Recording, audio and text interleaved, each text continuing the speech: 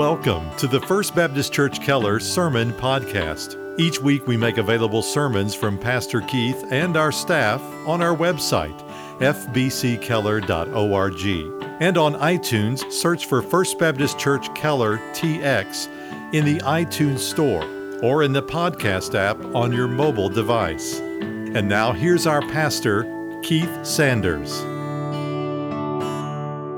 Let's open our Bibles, please, to Mark chapter 1.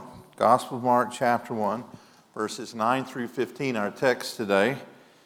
And our sermon series called What is the Gospel? Our sermon today, though, is entitled How is Salvation Obtained? Now, during the month of May, we have been in a series, and with no apologies, the purpose of this series is to train every member of our church so that when you have the opportunity to share your faith, you know how to do it. And we've been following an outline developed by a young man by the name of Greg Gilbert, who is the author of the little book that Lawrence said was a gift for you today.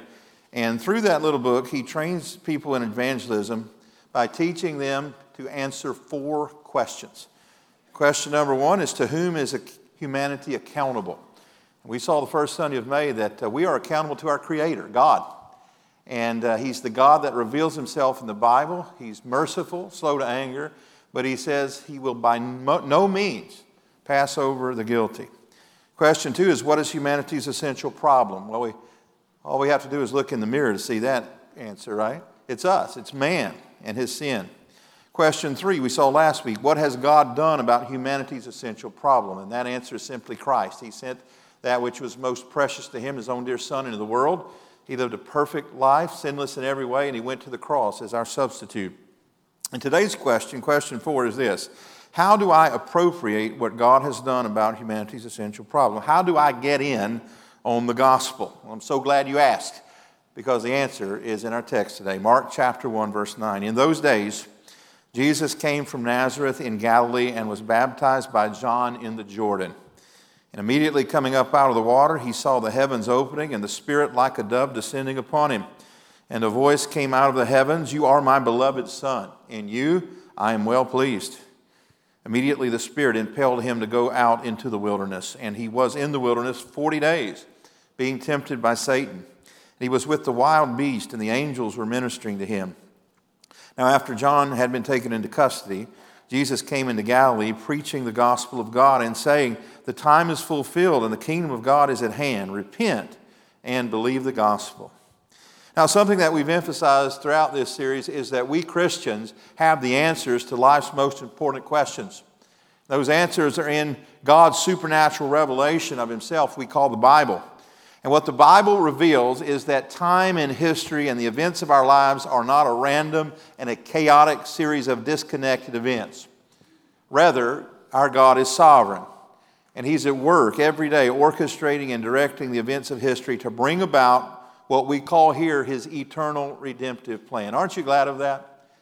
If I watch the news every day and all the things that have happened in our own state even in the past week, and if I believed that there was no point to it, that God didn't have a plan, that we were just left to our own devices, I'd be a nervous wreck, wouldn't you? So I like to come to church. I like to read my Bible and remind myself that God is sovereign, that it began with creation, which led to the fall, which leads to what Jesus did in our redemption, and one day will be consummated in the reconciliation of all things and the restoration of all things, according to Revelation chapter 21. God has a plan. Now, part of God's plan was to send a forerunner to announce to the world that Jesus was on His way. To say, make ready, which is a very common thing in the ancient world. When a king or a sovereign was about to visit his constituency, he would give them a little warning. Didn't have emails or telephones in those days, so he sent a person out, a forerunner, and he would say, look, fill in the potholes, get rid of all the trash, and put on your Sunday best, because the king is on his way. And then following close behind him would be the king and his entourage.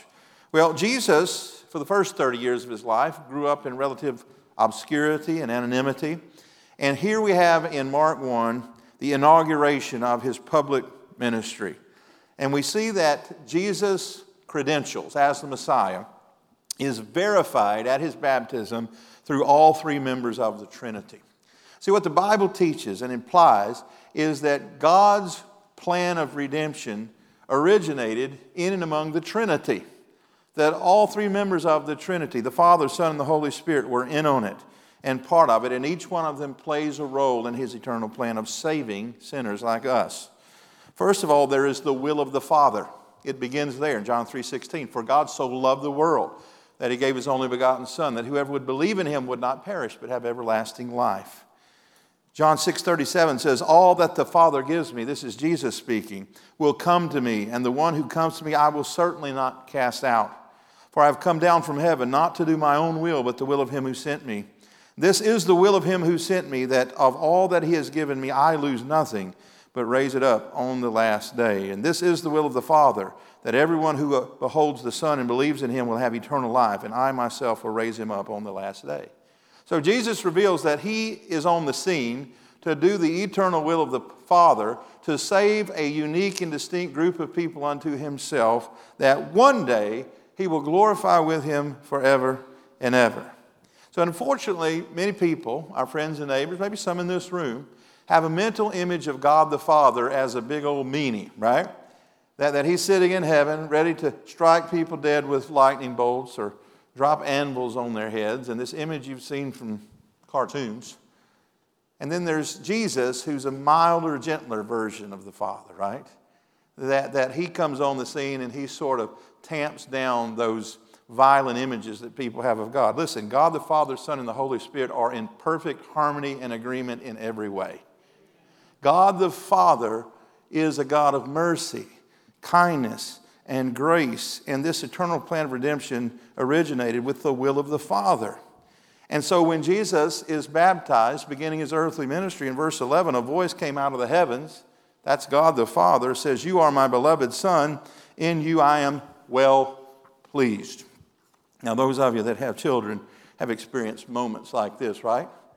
Where your child gets an award at school or hits a home run in baseball, and you elbow the guy next to you and say, that's my boy, or that's my daughter who played that recital.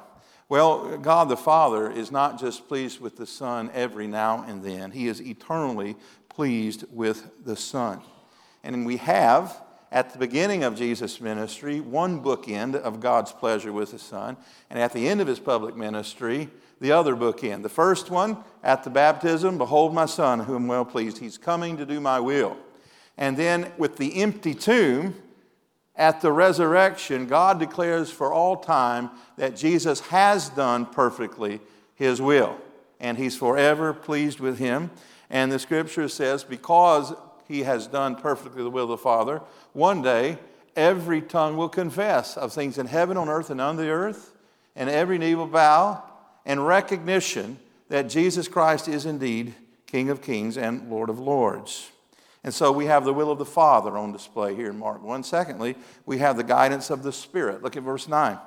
In those days, Jesus came from Nazareth in Galilee and was baptized by John in the Jordan. And immediately coming up out of the water, He saw the heavens opening and the Spirit like a dove descending upon Him. Now, many of us have the idea that the Holy Spirit initiated His work at the day of Pentecost after Jesus ascensioned into heaven, but that's not so. As we look at all of the Scripture, we see the Holy Spirit working in the Old Testament. He inspired the Old Testament prophets to predict the coming of the Messiah. He filled John the Baptist, the last of the Old Testament prophets, for the task of being Christ's forerunner and announcer. And then here in Mark 1, He identifies Christ as the Messiah visibly as He lights on Him in the form of a dove. And then after the baptism, the Holy Spirit led Christ into the wilderness for His temptation and His preparation for public ministry. And then after Jesus emerged from the wilderness, when He did His signs and wonders, He did those, the Scripture says, in the power of the Holy Spirit. And even after resurrection, the Holy Spirit was operative there, raising Christ from the dead. And today, the Holy Spirit is given to every born-again believer to fill us for the work He has for us to do, and that is fulfilling the Great Commission. And so we have the will of the Father carried out through the guidance of the Holy Spirit, and then there is the obedience of the Son. We have the Father, Son, and Holy Spirit present. Now, do you ever wonder why God the Father was so pleased with the Son? Because He always obeyed Him perfectly, Brian had us raising our hands a moment ago. Raise your hand if you always did the will of your parents as a child. Yeah, nobody, right? Well, Jesus did, according to John 8:29. He says, "And he who sent me is with me. He has not left me alone, for I always do the things that are pleasing to him." Children, make that your ambition, to always be pleasing to your parents. But Jesus was not just pleasing some of the time. This is perfect obedience and not partial obedience. In fact, even at the moment of his arrest, Jesus was praying in the Garden of Gethsemane. He says, "If there's any other way, let this cup pass from me. Nevertheless, not my will, but thine be done." He always did the will of the Father. And the work of the Trinity, fourthly, was witnessed to by angels. Now, angels are created beings, and their job is to minister, as we see here in Mark chapter 1. But think about the activities of angels around the eternal plan of redemption. They predicted it beforehand. If we go back to the book of Daniel, as we studied 2 summers ago, angels came to Daniel and predicted the Son of Man would come. They announced his birth when Jesus was born, appearing to the shepherds in Luke chapter 2, keeping watch over their flock by night. They praised God at the birth of the Messiah. They ministered to Jesus in the wilderness here in Mark chapter 1. In fact, the Bible says that they were on speed dial and call to do the beck and wish of Jesus throughout his ministry. The Bible says that he could have called legions of angels to his assistance, but he did not for our sake. They served Jesus. And after his death, after his resurrection, it was angels, the scripture says, that rolled away the stone and announced to those who came to anoint Jesus that he was resurrected. "Why seek you the living among the dead?" they asked. And they were even present at his ascension. As those witnesses were watching Jesus go into the clouds, they said, "What are you doing waiting around here? Get busy," right? This same Jesus is coming again in like manner, the angels said. And in fact, Paul tells us that one day the trumpet of God will sound, and I take that trumpet's going to be blown by an angel, don't you?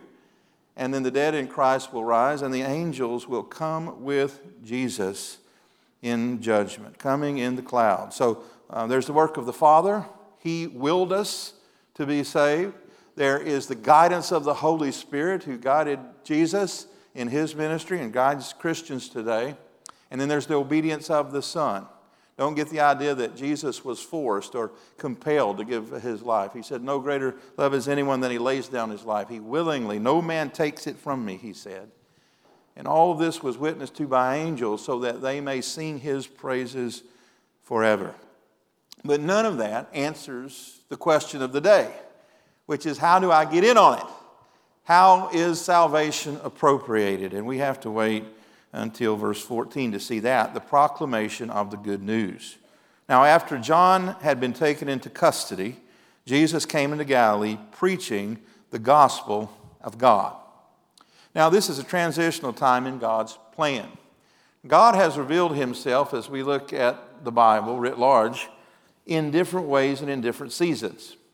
For example, in the book of Genesis, when he created the Garden of Eden, seems to indicate that God used to come in the cool of the morning and speak and talk and communicate with Adam and Eve almost face to face.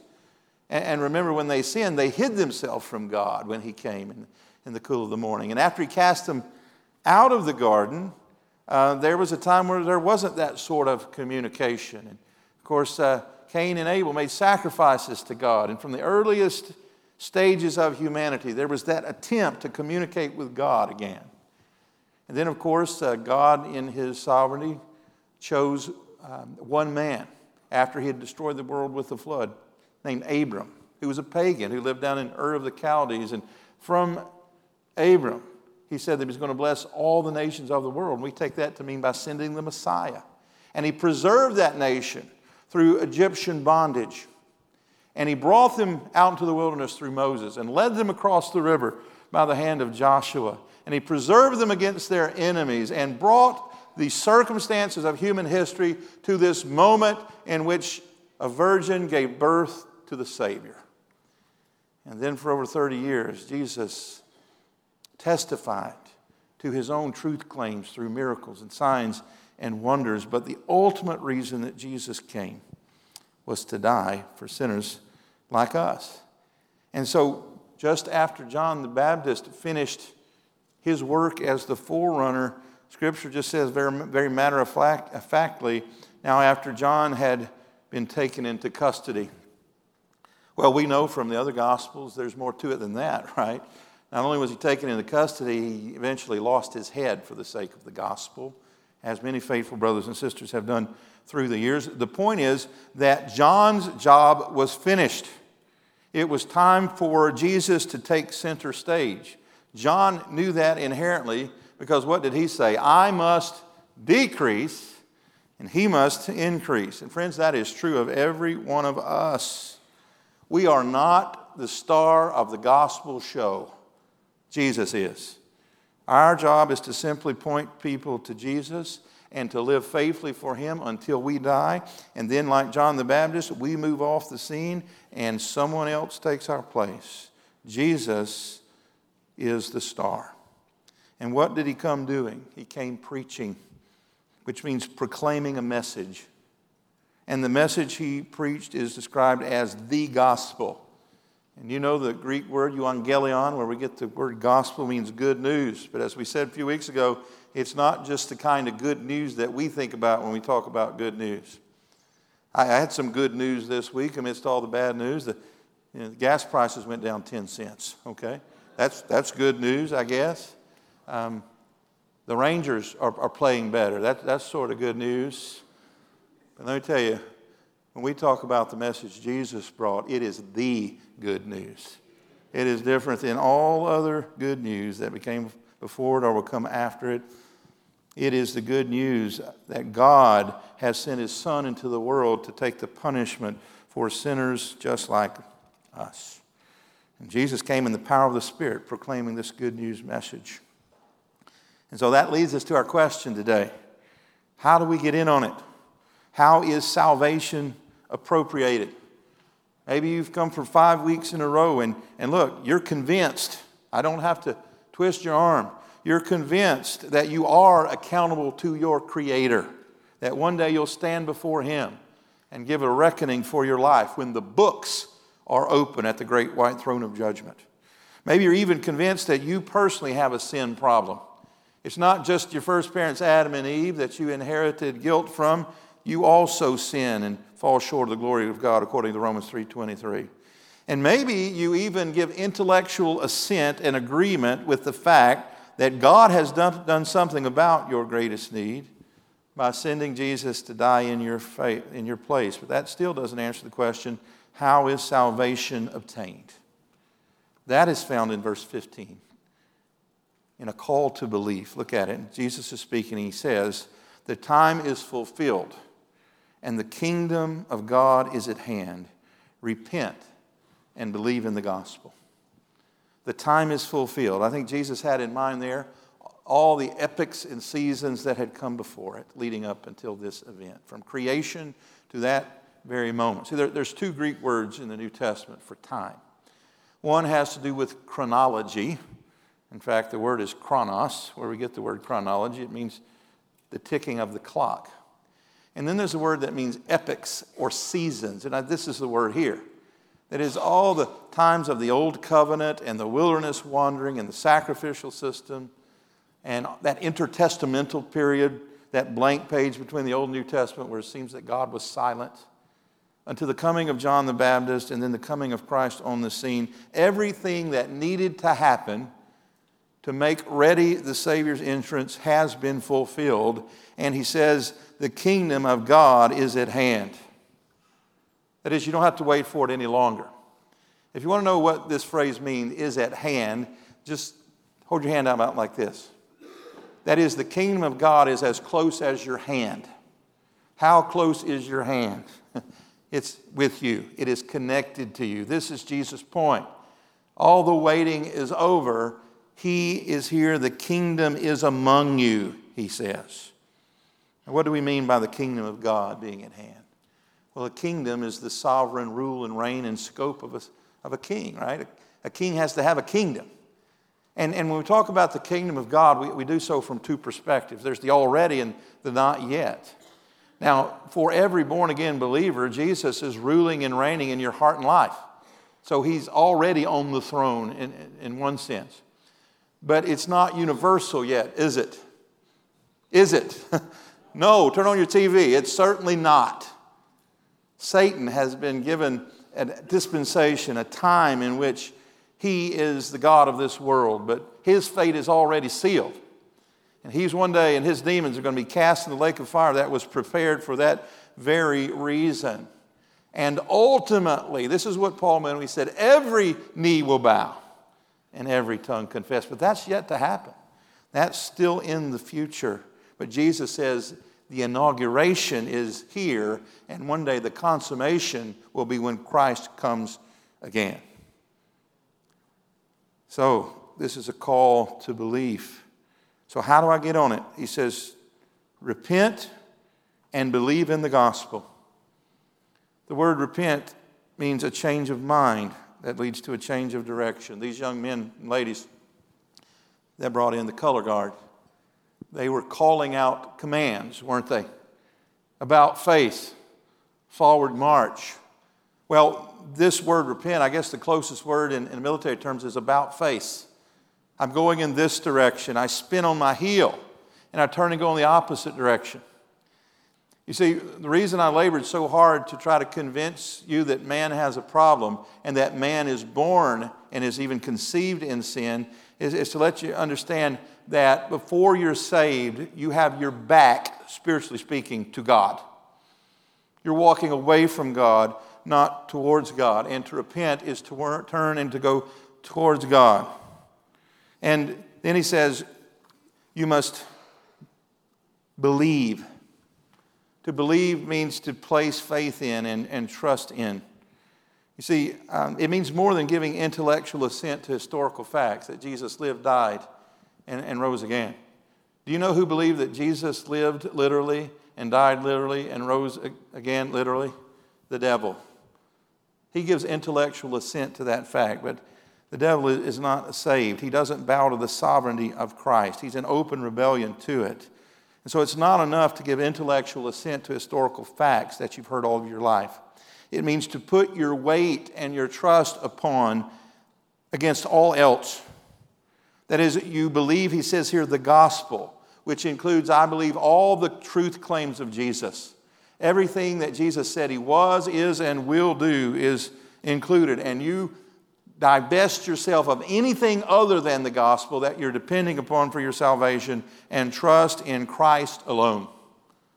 That's why we speak here of sola fide, faith alone. You put your trust in his perfect sinless life, his substitutionary death, and his literal bodily resurrection. You say, well, Pastor, you just said you teach sola fide, faith alone, and yet you mentioned two things I must do to appropriate faith, to appropriate salvation, repentance and faith. Well, that's because repentance and faith are not really two distinct things, but rather two perspectives on the same truth. Because to follow Christ in faith and trust, you must turn from sin. It is impossible not to do one and the other. And for example, let's just pretend that in the morning I'm going to leave Keller and go to Austin. So if I said I'm going to Austin, implied is I'm leaving Keller, right? And vice versa when I turn around and come back. I can't do one without doing both. And faith and repentance are the same way.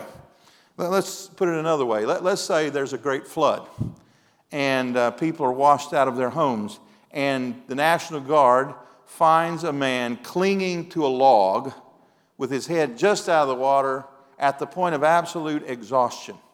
And they throw the man a lifeline and they say, grab the rope and we'll pull you to safety.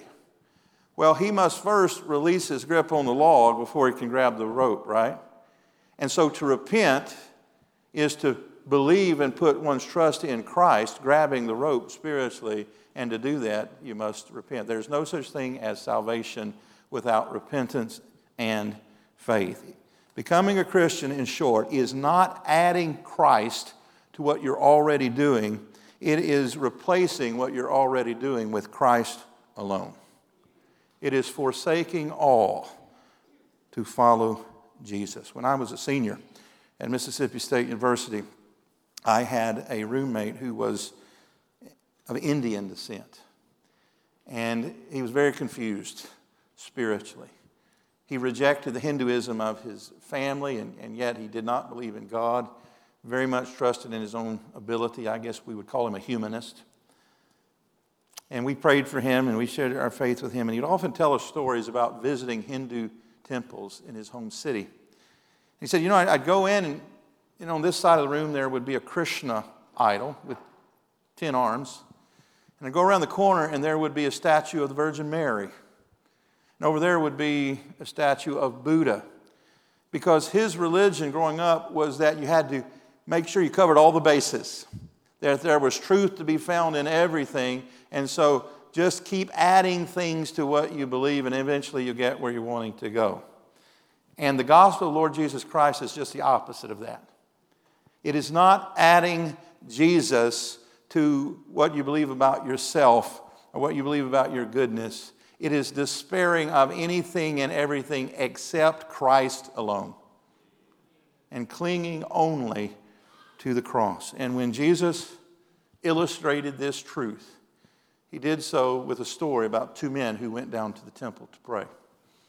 One was very self-righteous, very religious. He stood up to pray and announced to God that he was grateful that he wasn't sinful as these other people, particularly that man over in the corner, tax collector. Tax collector, when it's his turn to pray, the Bible says, couldn't even lift his head up out of shame and simply mumbled to himself, Lord, have mercy upon me, the sinner.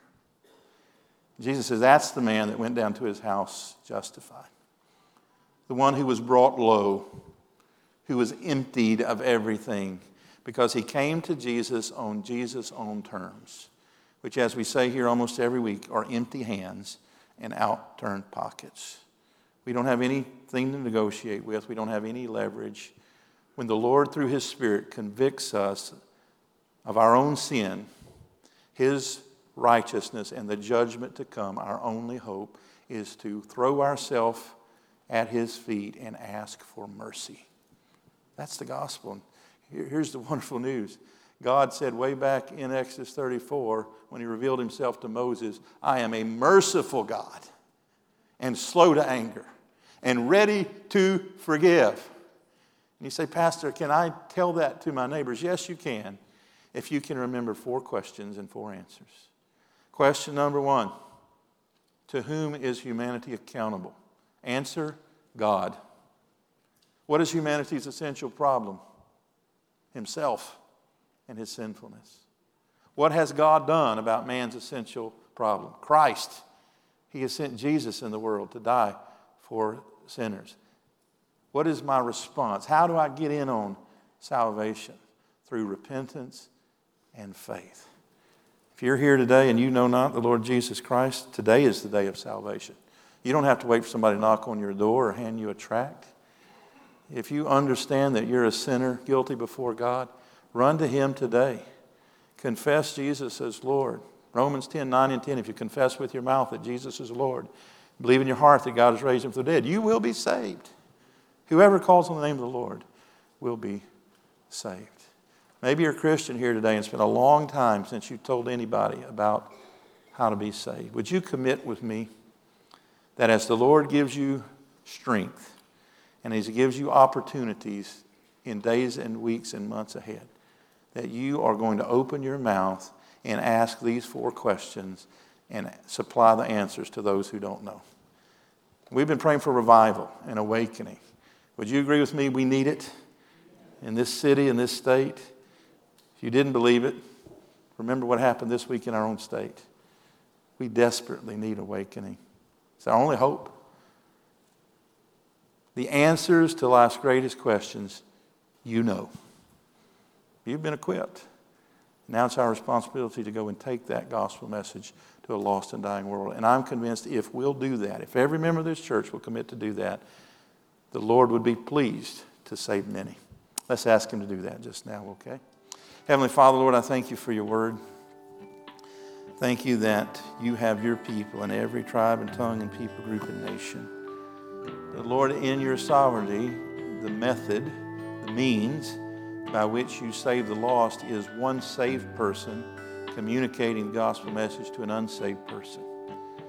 And then the Holy Spirit takes that proclaimed message and gives faith and repentance to that lost one. Lord, that's been happening over and again for 2,000 years and will continue to happen until Jesus comes for his church. So Lord, we want to be a part of that. We want to see you glorified among our neighbors and friends who do not yet glorify you. Father, we want to see awakening and revival, and we believe the best evidence of that is people getting saved. So Father, I pray for many salvations in this city, in this county, this state, this nation. Lord, would you do it not for our sake, but for your own glory. We beseech you, Lord, to send revival. In Jesus' name, amen. Thank you again for listening to our broadcast. To learn more about First Baptist Church in Keller, Texas, or to hear more sermons by Pastor Keith and our staff, visit us online at fbckeller.org.